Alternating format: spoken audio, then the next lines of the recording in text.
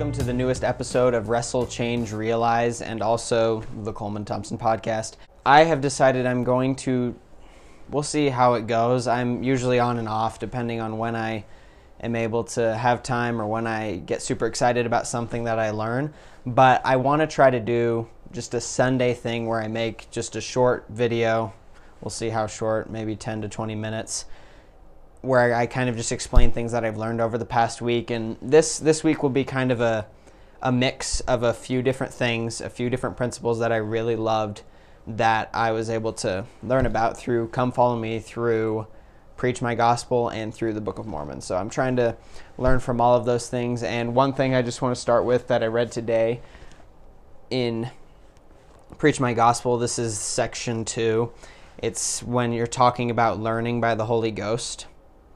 So there's one scripture that it mentions. It is 1 Nephi 10, verse 19. For he that diligently seeketh shall find, and the mysteries of God shall be unfolded unto them by the power of the Holy Ghost, as well in these times as in times of old. I feel like one of the main reasons we're here is simply to learn the process of becoming better, and this is the process. It's incredible how we can have this gospel that works for everyone who's willing to put in the effort. That manifests to me that it's of God, and it's strange because we're all so different. It seems like there couldn't possibly be any one thing that works for everyone, but this is it, and I really do believe it is. It has not failed me yet. I promise you, I have learned so much from it. And so God knows what will work for everyone. He has given us this, and there's on the next page it talks about how as you treasure up the words of the scriptures and latter-day prophets by study and faith, your desire to share the gospel will increase. You are promised that the Spirit will help you know what to say when you teach. So that's something that seems like a very bold promise, right? But anyone in the church who's surrounded with people who have gone through conversion processes and come to learn it a little bit more, just realize that most of the time those people are testifying that this is true. It will guide you. And you kind of have to take that step of faith. I've realized that it is God guiding us through other people, right? So if someone lets God prevail in their life, then if you follow that person's footsteps, you're also letting God prevail. Maybe it's in a little bit of a different way, but if you're willing to take those same initial actions and let that little bit of faith work within you, then it will be able to come. And that's one thing I kind of relate unto how when you're serving your fellow man, you're serving God. When you're following the teachings of your fellow men who have strong testimonies of God, you're following God. It's the same thing because it all comes from the same being. And so that was something that I thought was cool that I realized. And it seems odd that we can have this gospel that seems so simple and straightforward when you really break it down to repentance and faith. But it really is as simple as that. And there's all these other things that are the mysteries of God that those are parts of the mysteries of God. That's something I've come to learn lately. But learning those things on a deeper level is part of a mystery of God, but there's so much to learn about. And one thing I think I should jump to right now is in D&C 19, studying Come Follow Me this week, came across some pretty cool scriptures, and this is something that hit me hard it hit me hard when I learned about it just about a month ago, because I was talking to my seminary teacher and I said something about how I just don't believe that there's this hell that people who weren't good enough in this life go to forever. And then he pointed out these verses to me, D&C 19, 6 through 12. Nevertheless, it is not written that there shall be no end to this torment, but it is written endless torment. Again, it is written eternal damnation, wherefore it is more expedient than other scriptures, that it might work upon the hearts of the children of men altogether for my name's glory. There's so many scriptures that are meant to do that. They work together, even if they seem to have some sort of negative connotation. They're presenting something in a way that helps us to understand and be motivated. And some people do need to be motivated by fear. That's just a reality. And they're kind of will be that little bit of fear within us. And now I'll take it back to verse 4, which says, "And surely every man must repent or suffer, for I, God, am endless." I don't think that scripture's harsh. It's just reality. If we are not following the purpose of our existence and the being who brought that existence to happen, if we're not willing to follow what he has set in place so that we can become like him and obtain true joy, then we will suffer. And that doesn't mean it's God inflicting the suffering. It's the lack of God that causes the suffering. It's the lack of God in your life that's causing that suffering. And one thing, I was listening to a video, and in seminary, my teacher said it the same way. Hell is just this feeling that you have inside you. It's like a godly sorrow in a way. You know you did something wrong. You feel accountable to God. And that's something that we're all going to feel at some point. And if people go through their entire lives without experiencing that godly sorrow, they're going to feel it after if they don't choose to repent. And in seminary, we talked about the anger of God. And I genuinely don't believe that God gets angry, right?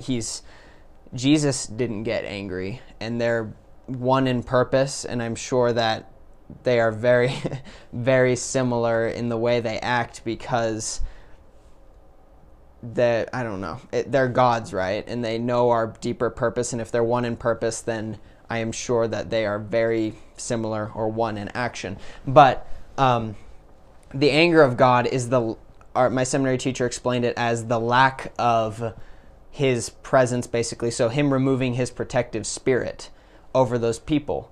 And so in the scriptures, when you hear of the anger of God coming over people, it's actually the lack of his spirit, because they're not listening to him.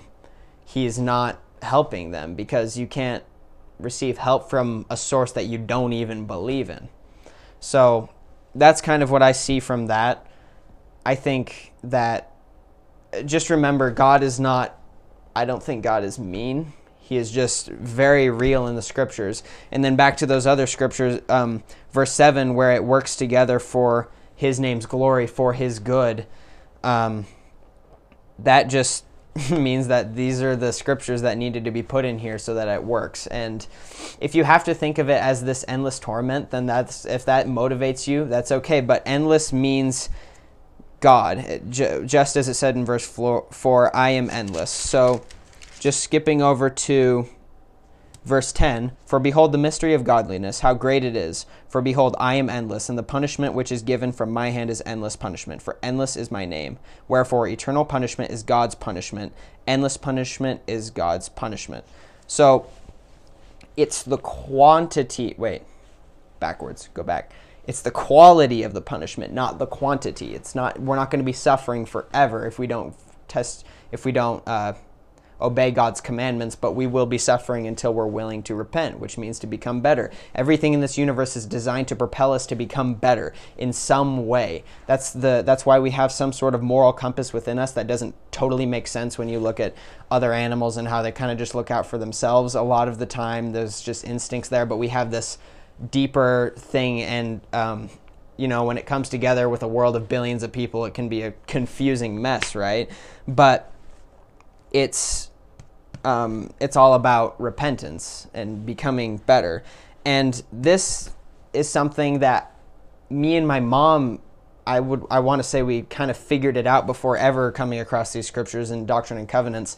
I remember a long time ago, I think it was just when reading the Book of Mormon, we talked about it, how we were just confused. We kind of just came to the conclusion, okay, I think hell is directed, this whole thing is directed by God. And I trust him. And I trust that he would never, and he knows each of us perfectly, he would never put any of us through this thing forever who didn't deserve it. And I don't know if anyone really deserves it, because that suffering, which is that internal suffering, that godly sorrow that they feel because they've done something horribly wrong. Maybe I'm using godly sorrow wrong. I'm sorry. But that sorrow they feel of doing something horribly wrong, that made a little bit more sense to me, that it's more of a state of mind. Hell is like a state of mind, and it makes it so that we can't progress forward very well. But we did come to the conclusion that, like, okay, this just means that it's of God, right? And then when my seminary teacher showed me these verses, I was like, yes. I loved it. And especially now, understanding Doctrine and Covenants a lot more, how it's literally the Savior speaking almost every single moment of this book. It's pretty powerful. And so, going on with this, verse 15 of section 19, therefore I command you to repent, lest I smite you by the rod of my mouth. And the rod of his mouth, I just believe, is his word, which comes back to that internal sorrow we feel. Once we know God's word, and it will become known, we, just as there's some scriptures that talk about how we will all bow down before Christ and confess that he is the Christ, we will know God's word, and that is what will smite us. It's the lack of God's presence and your lack of letting him propel you forward that will cause you to suffer, and that's his anger, right? So, and by my wrath and by my anger, and your sufferings be sore, how sore you know not, how exquisite you know not, yea, how hard to bear you know not. I don't think that means just purely it's just the most hellish, awful thing in the world. It just means that we can't understand what it really feels like to deny God and then to suffer those consequences. And I do believe that there's this balance of energy in the universe. Like, karma is a very real thing, right? It's basically what we're taught in the gospel. Your good works, all things will work together for your good, right? And so, verse 16, for behold, I, God, have suffered these things for all, that they might not suffer if they would repent. So I believe that when we do things that are wrong, there's this energy that has to be compensated for, in a sense. We have to... that negative energy doesn't just go away. It has to go away somehow, and Christ suffered for that. I'm really trying to understand the atonement still. I'm trying to let it enter my heart a little bit more than my mind, because I've tried to figure it out logistically, and it doesn't make much sense to me that way. So I'm just trusting, and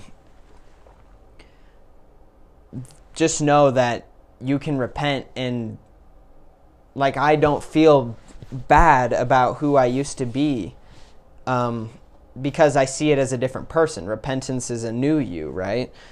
And Christ can take that upon him, and in some way, in some miraculous way, that's how it works. And so I'm still trying to learn that.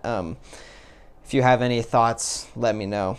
But if they would not repent, they must suffer even as I. Verse 17. So that's nothing in the gospel has failed me yet, and I don't believe that will fail me. It's interesting, as I learn more, I come to know, like, okay, I'm excited for when I gain a testimony of that thing, because it's coming bit by bit by bit. There's another part in that Preach My Gospel that says, strive, where did it go? Oh yeah, strive to live in harmony with your understanding.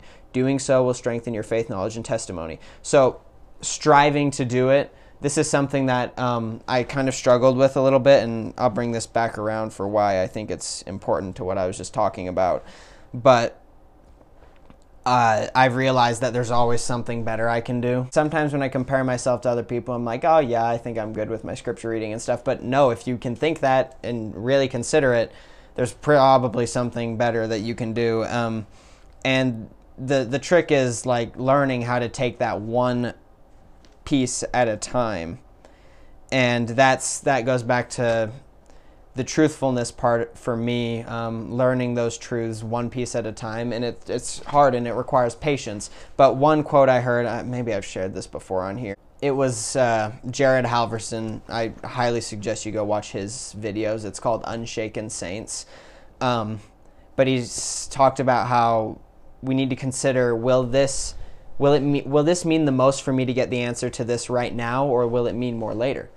So that's something I've realized, like, the Lord can be preparing me for, to receive those things later. And I think the atonement is one of those things that I will gain a stronger testimony of as I teach it. And a testimony can be found in the bearing of it, right? So I believe that I will be able to get to that point where I find that testimony.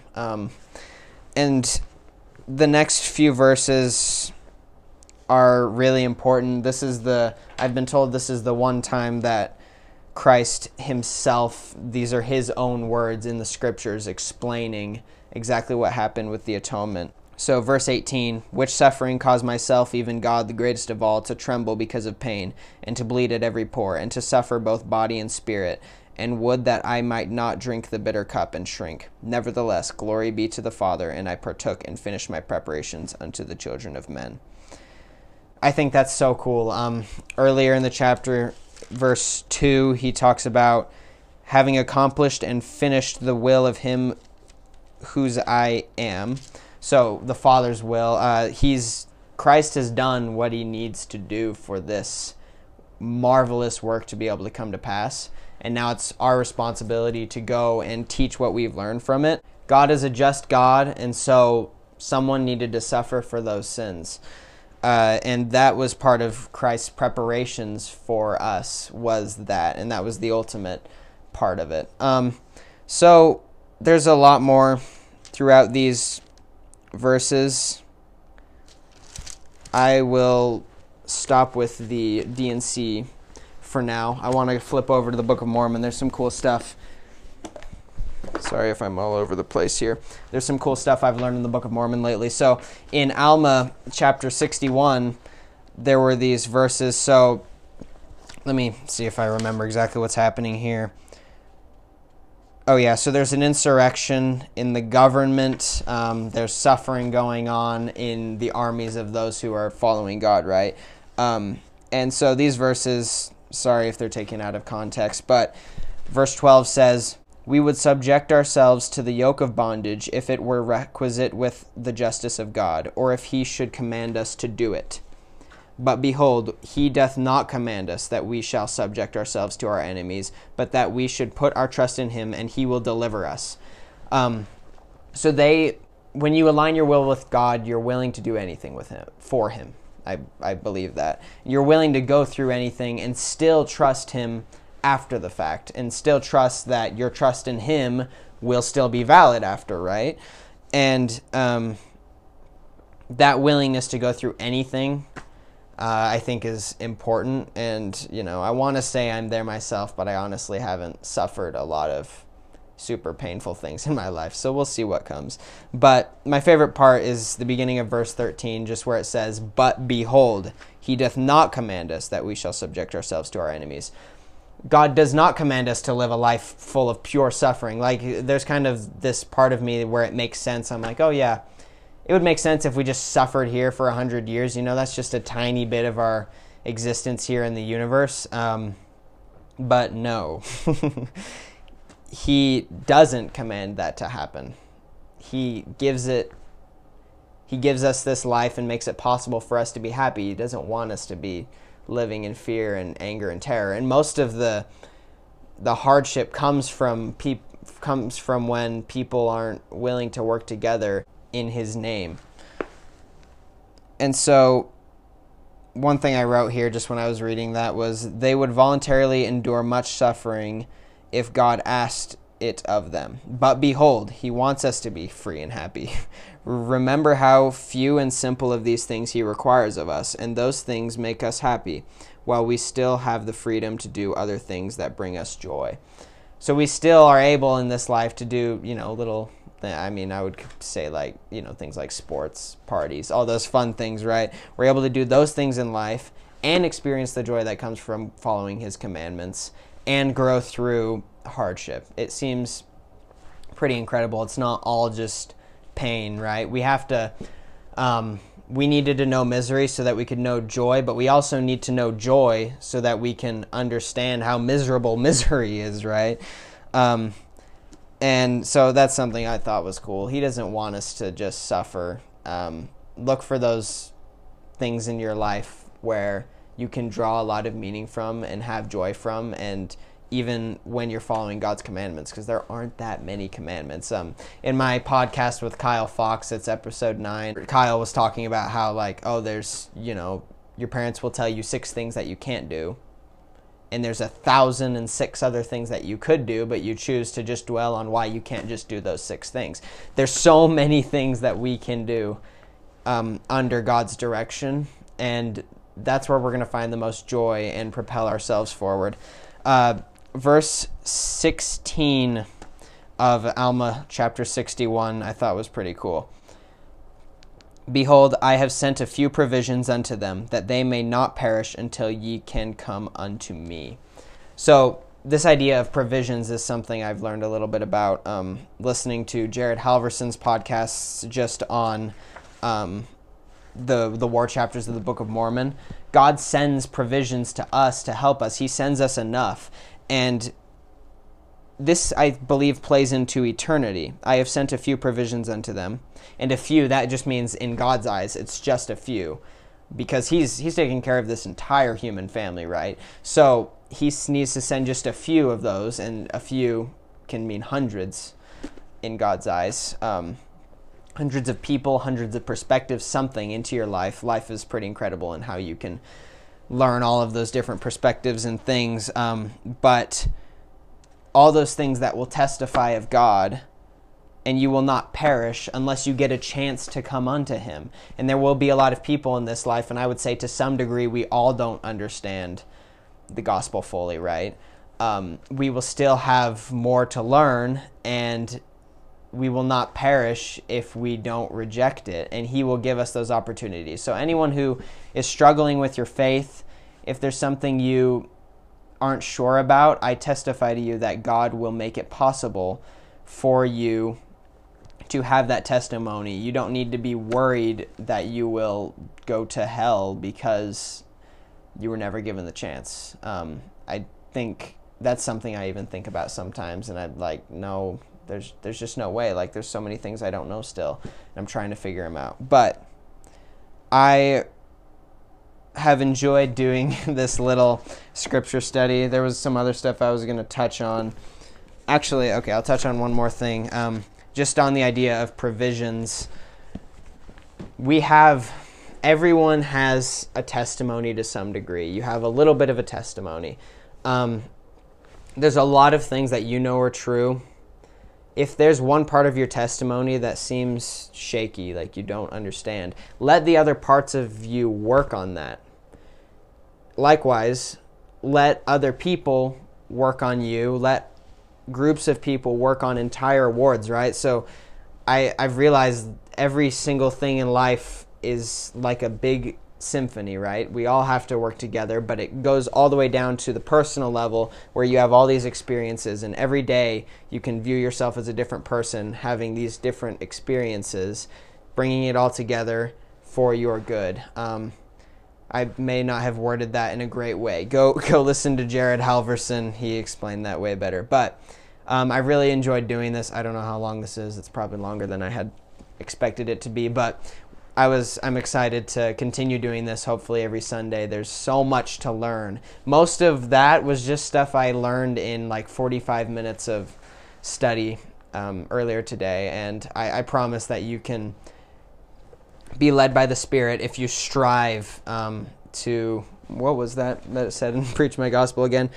Strive to live in harmony with your understanding. So what you understand about the gospel, what you understand about God, strive to follow that and try to have the Spirit. And it takes, it was the page before that on Preach My Gospel. Successful gospel study requires desire and action. You have to just do it. You have to be willing to keep your head up and do it, right? Look up to God while you're doing it and set aside that time every day. I testify that that will help you. And I'm excited to keep doing this since I'm kind of introducing it in this video a little bit more. Maybe this ends up longer than other ones, but yeah, that will be all for this week. I'm going to be releasing another YouTube video about the desire to believe that I actually filmed like 3 weeks ago, never got a chance to edit. I'll be doing that soon. I'm going to keep up on the podcast, and things are really getting crazy because I only have 3 months of school left, and then missions coming soon, so I'm really excited to see what's ahead, but I'm also excited to ride this journey for whoever else is watching who might be a senior, waiting for your mission call, anything like that. Let's all do this together. Study the gospel. This is what we're going to be doing for 2 years, right? Trying to learn these things and doing the best we can with it. So Thank you so much for listening, and I hope you have an amazing week.